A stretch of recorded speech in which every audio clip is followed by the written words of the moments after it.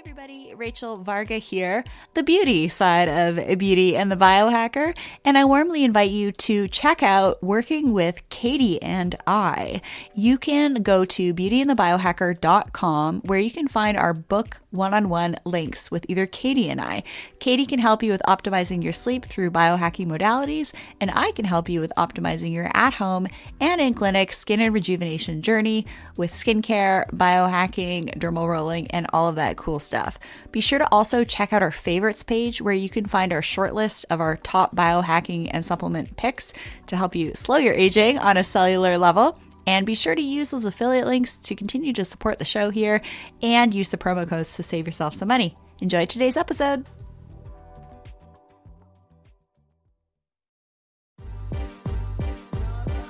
Welcome to Beauty and the Biohacker, where we explore the latest tools and trends in self-care, aesthetics, and peak performance to help you live your most beautiful life from the inside out. I'm your co-host, Rachel Varga, a board-certified aesthetic nurse specialist since 2011 with over 19,000 rejuvenation treatments performed on thousands of patients. And I'm Katie Moore, a self-proclaimed biohacker with 3 years of self-experimenting in the space of health and wellness technology. I'm on a mission to help you achieve success without sacrificing your health or happiness through my YouTube channel, Katie Type A. So join us as we sit down with some of the biggest innovators in the health space, the movers and shakers of the wellness world, and unpack some of the biggest secrets in the skincare and longevity space. We are Beauty and the Biohacker, and we're thrilled to have you along for the ride.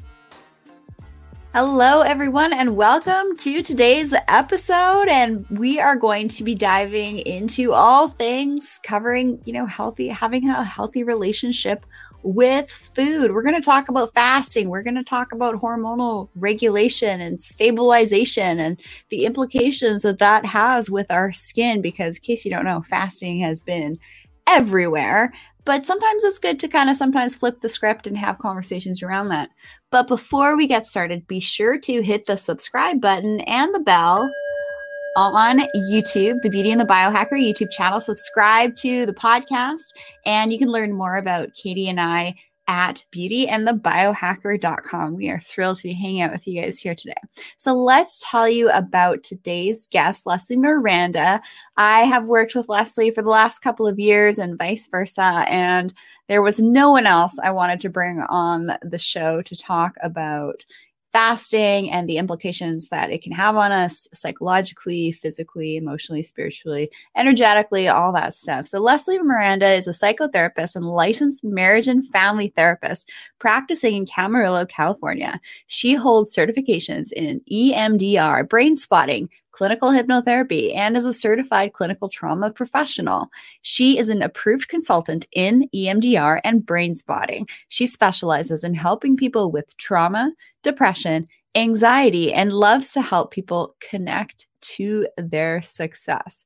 Welcome, Leslie Miranda. Oh, thank you. It's just a delight to be here with you two. I love your work, and your podcast is a constant friend to me while I'm going about my daily activities. So I'm really, really just so appreciative to be here with the both of you. Yeah, it's great to have you on the Beauty and the Biohacker show for the first time. And Katie, will have you chime in here in a hot second talking about, your take on the whole intermittent fasting movement right now and implications and all of that. But first of all, why don't we talk about our relationship with food? Leslie, in your opinion, how can we improve our relationship with food? I was thinking about this question, and first of all, what's food for? So I thought it falls into a few categories, and one is absolutely food is to give us energy and to give us nutrition. So there's just that fundamental level. It's also, I believe, designed to give us a little bit of pleasure, right? When we eat, it's meant to feel good. And then there's also the joy that happens when we commune with people and share food. And then there's even that deeper level of being connected to the seasons and what's happening on the earth. So when we think about improving our relationship to food, first of all those things sounded pretty happy and pretty joyful, I would say, all very positive.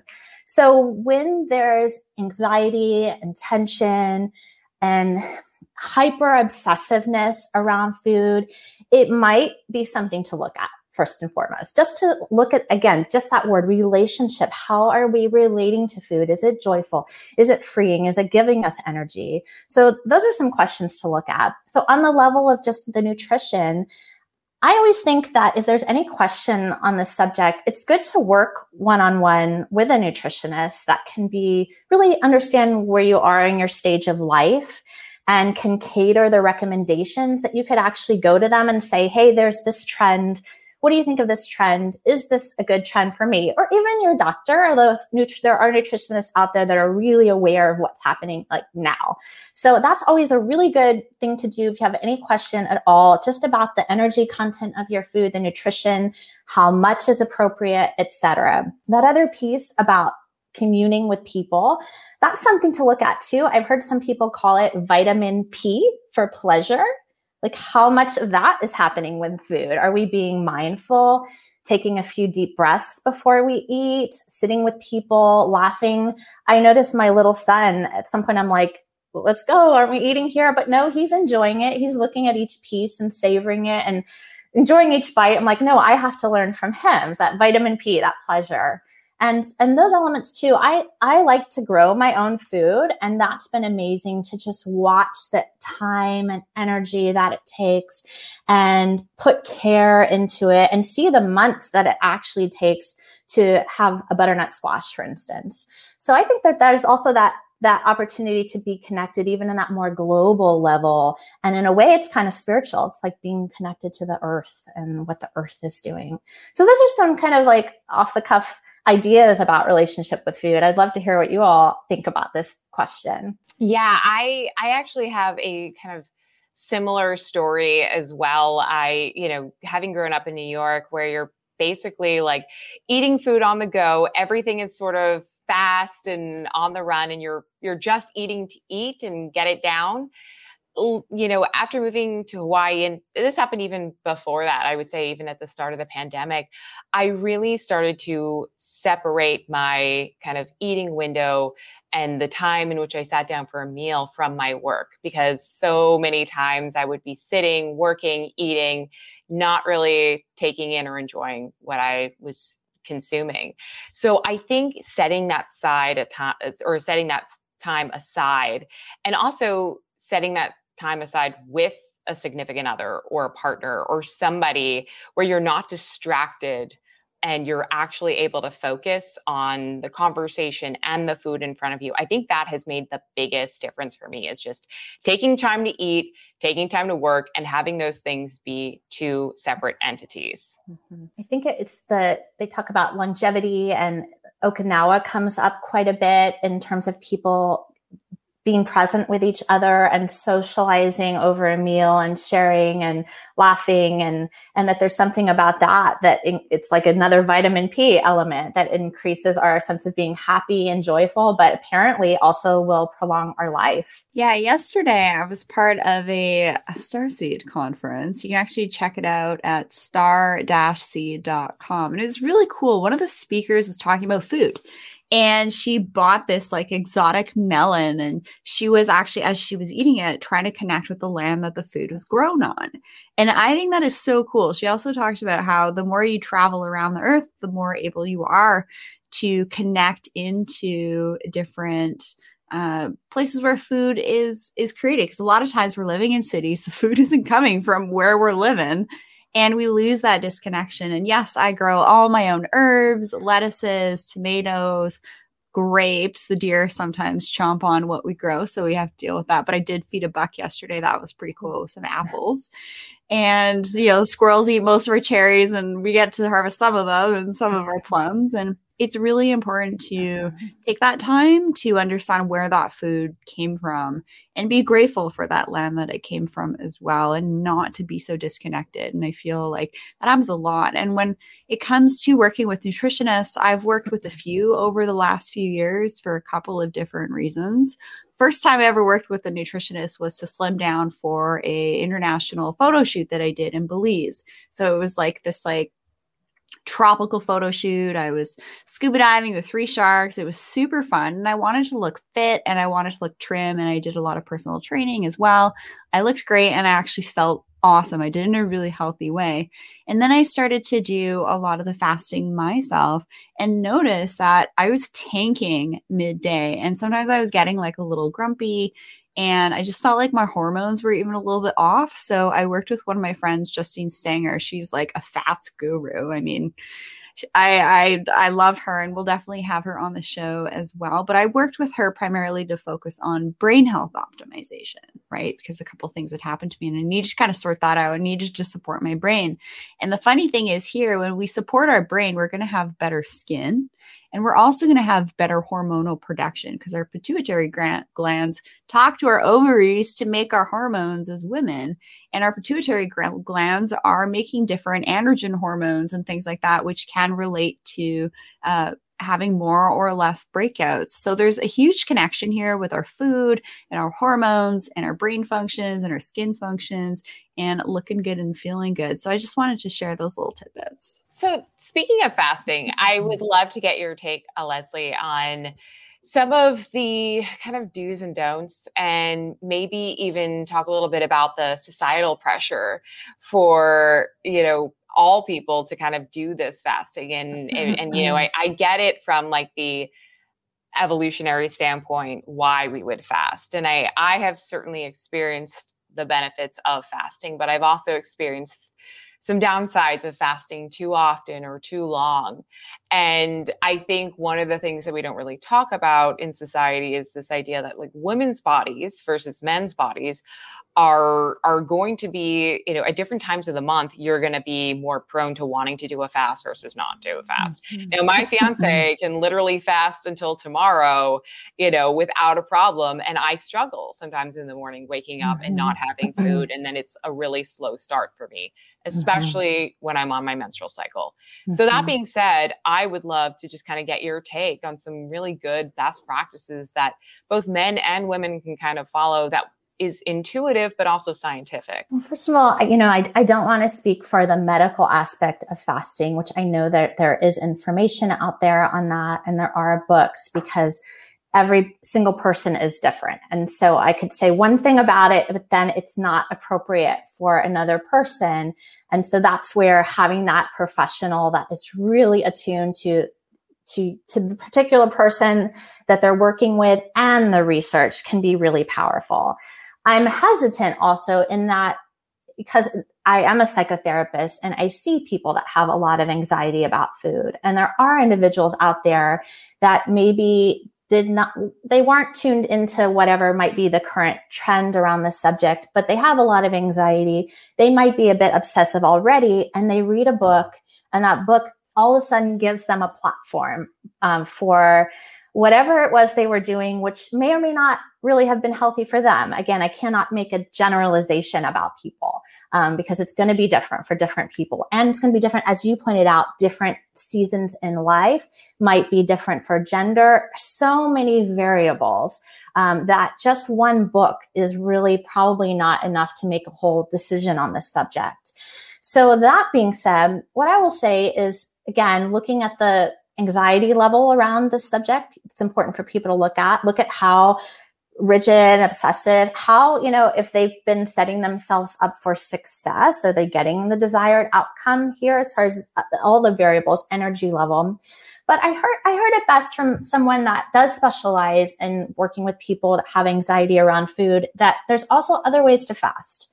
So if you have any question or you're, the nutritionist saying might not be the best thing to do fasting, but you kind of like the idea, you could turn your cell phone off a couple hours, right? Maybe start with something that isn't so much around food, which we absolutely need for energy. And you could continue to look at the subject, but there's other ways to go about doing this, or to just actually start with just mindfulness, being present around food, noticing how do we feel after we consume this versus when we consume this other type of food. But again, the challenge is that there can be some really smart people out there that have some things to look at around this subject, that take this wonderful, valuable information that's important in regards to current trends and kind of make it fit their anxiety, rather than maybe working on the anxiety, working with a professional, and then determining what the best course might be. Interesting. And by the way, I loved your very graceful medical disclaimer. Just so you guys know, this isn't medical advice. If you think you have a medical condition, you must seek the guidance of a licensed physician. This is educational purposes only. So when you were bringing up kind of like fasting, I started to think about like the history of fasting. So yes, I have a book from my dear friend, Dave Asprey, Fast This Way.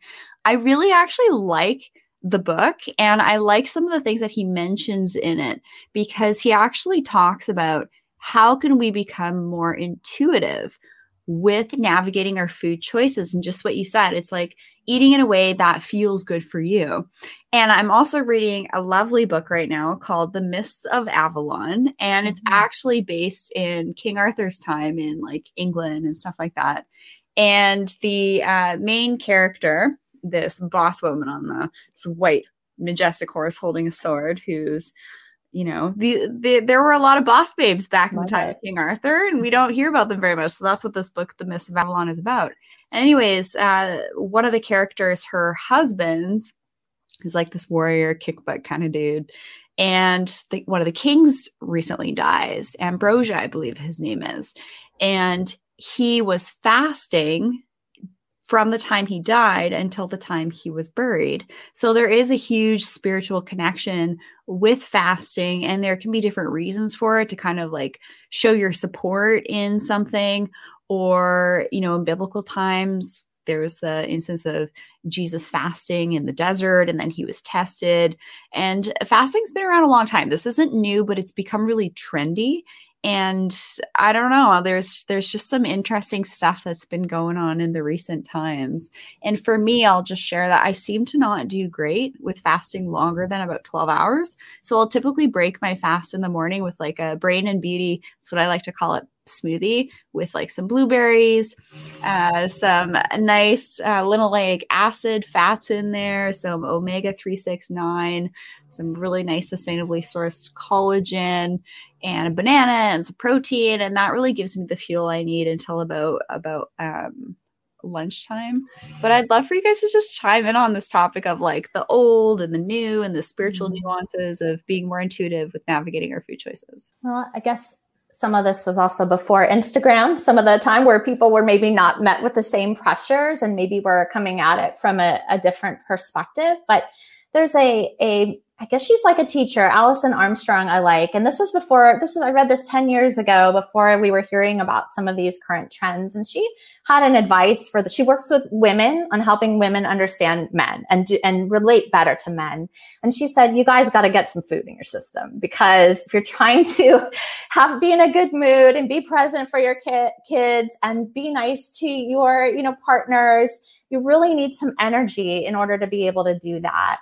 So I do think it's so important to pay attention to just how we're doing overall in our lives, and how we're feeling, and our energy level and our mood. And all of those are very important measures, and just as important as one book that's out there, probably more important. So it's good to look at all of those things. Yeah, there is that spiritual component, and you do read about that in the old books. And there's probably a lot of value to, this is the concept of Lent, to giving something up. And anytime anyone has done that, you notice there's a little bit of like, I would say it's anxiety, like, where's my cell phone? Or, or like, I wanted that tea that I'm used to. And there is value in noticing that and noticing our dependence. Again, I'm just thinking bigger picture. We also have to make sure that what we're doing is healthy for us. It's an overall healthy. And a great way to determine that is to be in consultation with someone, and get that feedback that, yes, this is a good path. But also to notice if we've made a choice that seems to not be producing good results. It also says in the books that you can, judge something by the fruit that it's bearing. So if we're cranky and angry and depleted, and, we're telling everybody off in our life, and then we just are like crashing, that's important to know. Like, maybe the approach that we're currently embarking in is not best for right now.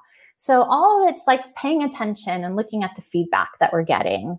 I also think that there's something to be said about just jumping in too fast, right? Like, some people just are like, okay, I'm on a very glucose heavy diet, and I am so used to like these spikes and crashes, and I'm just going to go ham and just do a huge fast. And then that's when your body sort of, has to take a step back and realize, oh my gosh, there's so much work that needs to be done. And so sometimes I tell people it's maybe better to just kind of start with changing up some variations of your diet before you just go into, the deep end of the pool, because your body might not be set up for success. That's such a good point. And this is where I know this is a motto talked about a lot here, but like test, don't guess, like know where you're starting from. And there's these measures that you can have that your nutritionist can give you, your doctor. You can look at what's happening in your body. Because I think what you're saying, Katie, is sometimes you want to be super healthy and already be built up and start from a place of like excess before you might try something different. And so, that's just as important. Maybe you need to supplement or add before you subtract and build up and nourish. It's like the Oriental medicine concept of chi, that there's this energy and life force. We want to build that up. Like if we don't have any and then we take more away, what do we have left? So great point. Yeah, it's funny you mentioned that. I noticed some changes with my cycle over the last few months, and who knows what that's related to. Maybe a concussion, maybe other stuff in the world, a whole bunch of things going on.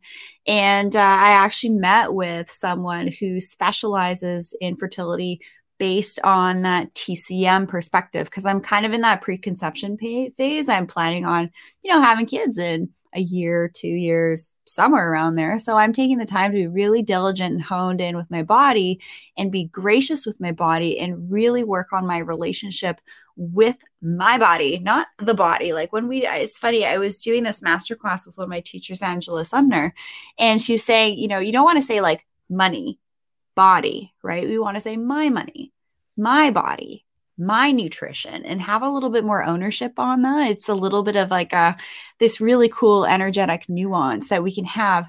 So improving our relationship to our bodies is also going to have a downstream impact with those around us. We're going to be maybe a little bit more easy to get along with when we're giving our body the nutrition that it wants in the way that it wants, when it wants.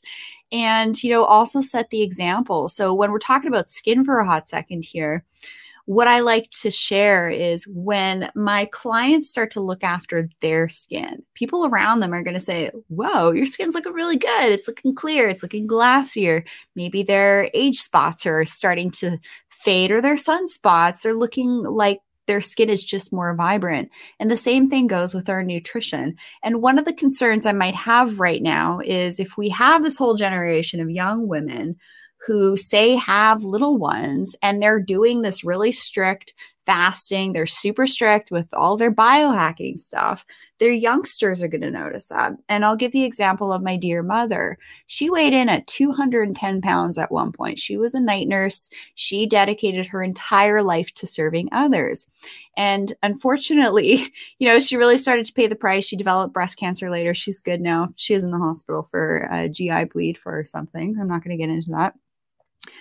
And actually, from a young age, when I was about 14, she then transitioned to the South Beach diet.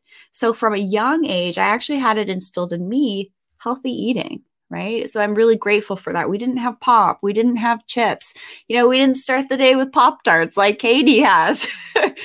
And I think it's really important that we set an example for our youth, because I know a number of nutritionists in my local area, and they're like, Rachel, I really want you to shed some light on this, because we are seeing now more than ever pediatric mental health eating disorders. So really the change in the world is going to start with us, and having that trickle down effect with the way that we look after our skin and our bodies and our mindset and connection with food. So Leslie, how do you think we can improve our relationship to our bodies and also, set the example for those around us? We have to listen to how we're talking to ourselves. And if that were a friend of ours that we were hanging out with, that were saying those things to us, and, we'd probably get the counsel to not have that friend around. If we're being tough on ourselves, if we're being critical, if they were constantly kind of like talking ourselves out of opportunities because of how we're not feeling our best, that's important to pay attention to that critical voice and begin to really look at that, really look at where that's coming from, and to know that it's really an outright lie to be saying those kind of terrible things. And I know that there's a lot of pressures out there with social media. You talked about younger people, Rachel, and it's huge. And that, I think for those of us who like discovered Instagram, we had a worldview. It was tough enough going to high school, middle school, but then it was like, oh, Instagram. But there's young people that's like their life. Like they don't have perspective, that it's kind of like not as real life. So that's something to pay attention to, what we're feeding our minds. And anytime there's just that pull or that insecurity about ourselves, we really want to look at that and start saying nice things to ourselves. Just even on that body level, those negative comments go so deeply.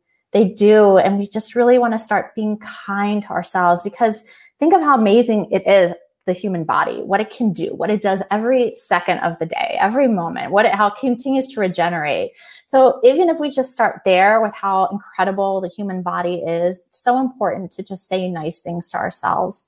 Just some fun stuff. I mean, like dance, right? Move your body, feel how good it feels just to be in your body and move, or walk through space, and, just to have the experience of like enjoyment of the body. I think there's a lot more opportunity to energize that without worrying about, what's going on with our eyelashes or whatnot, but just to be. I bet you get a lot of opportunity to just have fun in nature in Hawaii, for instance. And I know you're in an island, Rachel. I mean, but it's like, just be in the body, enjoy that feeling without the critic. Absolutely. And yes, you're right on the money. Like Hawaii is the perfect place to really, unwind, ground, get some nature in.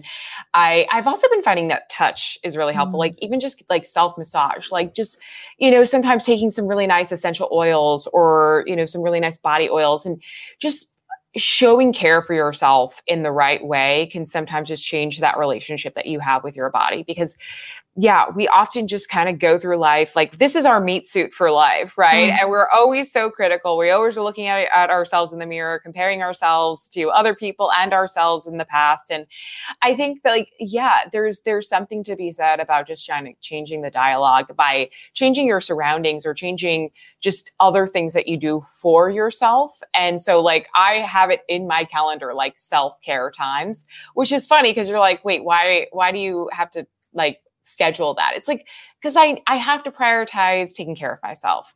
And when I take care of myself, I feel better about myself. I show up better in the world. Like it's a ripple effect. And I think, I will say though, one thing that you kind of alluded to earlier in this conversation, I think is really important and has changed my relationship with food drastically, is not looking at food as just like food, but like as medicine. I think like there's something so powerful about eating the right things, feeling a certain way, feeling that energy that just kind of takes over and gives you the drive that you're looking for to be successful. You got to start looking at your relationship to food as like this kind of, it's medicine for you, right? And so eat the right things and you're going to feel the right way, right? Like you wouldn't take a bad medicine, what that's going to do to you. It's so, I think there's something that's just so powerful and profound about kind of changing that sort of language you have around it as well. Yeah, I think one thing we're kind of missing, we're kind of in these choice points in human evolution, right?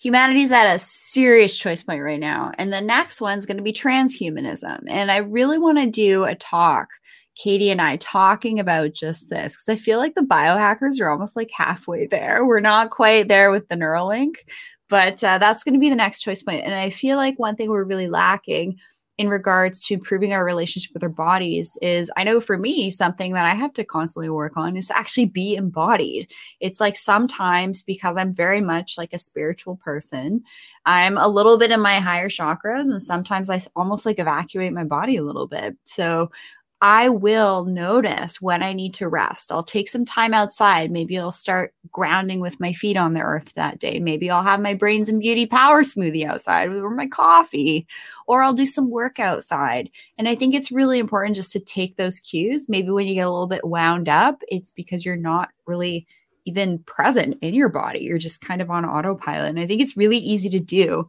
when we're constantly working on screens here. So yeah, I love that tip about self-massage, essential oil, letting your inner child play a little bit, run around. I fed a big buck yesterday. That was fun with some apples. And, we kind of have to remember to be playful, but that touch is so key. And a lot of us have missed out on that.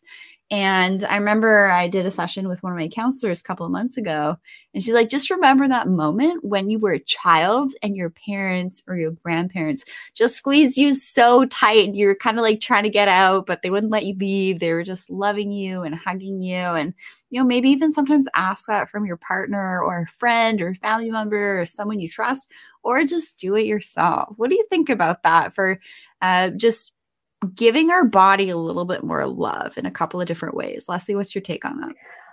Well, I think these are just wonderful points, and it's so important touch is so important. We were designed to be, hugged and hold hands and be close with people, and it really decreases anxiety. And then also just checking in, and it's like being tender. So like, yes, we fuel up with food, but we also can fuel up our whole system and help get into a relaxed state and a peaceful state. So all of these things where we are actually, it's like just that self-nurturing, where we're building ourselves up in a non-judgmental space, giving our nervous system a break, and taking time out to, in some cases, literally smell the roses is so powerful. That's the running joke that I have with my bestie when we go and hang out and we're walking her dog and there's wild roses. Like literally I'm stopping every 10 feet to smell the wild roses, and actually am sniffing on some sweet local wild roses here in this essential oil. If any of you guys want this oil, just reach out to Katie and I at beautyandthebiohacker.com, or our contact details are down below. And it's just like, it's amazing. It's the most gorgeous essential oil I've ever found. It's like $20. You can find some rose essential oil online that's like upwards of $200-$300, which is insanity. This is made by some really lovely happy bees. So happy to send this to you.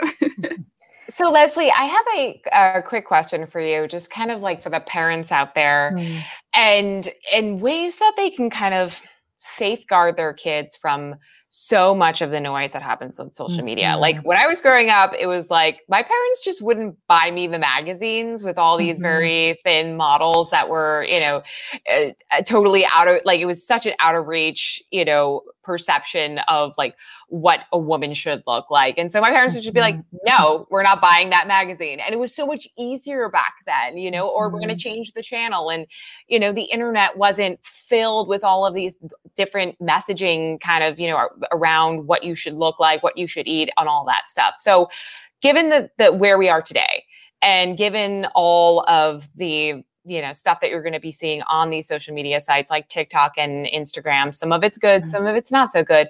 What would you say are some good takeaways for parents listening in that are like, I want to protect my child, but I also want to teach them in the right way so that they're making these educated decisions on their own? What I've seen can happen is all of a sudden a child will become an adolescent and a parent goes, phew, like we don't have to they know how to cross the street and all of that. And so sometimes they pull back on the attention level because they're like, they can sit there for a few hours with their iPad or their phone and they're safe. And it's, I hate to break it to everyone, but it's like, you still have to really pay attention, and just as in a vigilant way. And so one thing is to just notice your kids, what they're doing, what they're talking about, what are they looking at on Instagram. And I think you're making a good point that, before it was like you had to go to the store, get a magazine. There were so many steps that could intercept from, seeing content that may not have been that great. And there's still ways to do that. However, to your point, there's just so much available. So this is where those conversations that parents have with their kids is so important, because there's complete knowledge out there. There's information, but kids don't know how to interpret the information. So without a parent saying, here's what we believe, here's why we don't think this is healthy, here's what we've seen, based on our experience, oftentimes the child's going to default to what the trendy influencer is up to. And even worse, there's some bizarre rabbit holes like that a child can get into. And parents need to just know that's like the really tough part. Got to have some energy as a parent. But those conversations that we have with our children, where we explain like where that influencer might be coming from, maybe explain filters, and how different people are actually looking in real life, et cetera. And to just have those conversations. And what then happens is then I've seen parents get disappointed. They're like, my child didn't listen. Well, they did listen. You planted a seed. It didn't grow into a tree in one day, but it's growing. And then by the time they're 21, you've been having those conversations. They're in their brain. They may mess up. You may be really surprised that like they made a bad choice or whatever, but you come back, you teach, you say, let's talk about this. Like, we want the best for you. We're not trying to restrict or limit. We want to help you see this clearly. So having that energy to go back and continue those conversations and to know that it does sink in, even if you don't think it does, it does. Yeah, that's beautiful. Thank you for answering that question. My next question for you is, how can we be sensitive to maybe when someone gains or loses weight? And I'll think about someone very close to me right now. She's just been through something with her body, breakup, and she is like rail thin right now. She's like, Rachel, I have people telling me that like I look too skinny. I feel like I look okay, but yeah, I want to put some muscle on. And, we have to be really careful with when someone loses or gains weight, why that might be, and to not necessarily like compliment them if they have lost weight, if it's from something that's been pretty traumatic. So what would be your suggestion for navigating that and supporting those who we love that we're noticing changes with their bodies, and, when to just stay the heck in your own lane? So I really think it's great what you said, Rachel, that you're looking at the big picture and that you're thinking probably not best to just like hyper focus on something when this person is hurting. So it's like seeing the person, checking in with them and attuning to what's going on.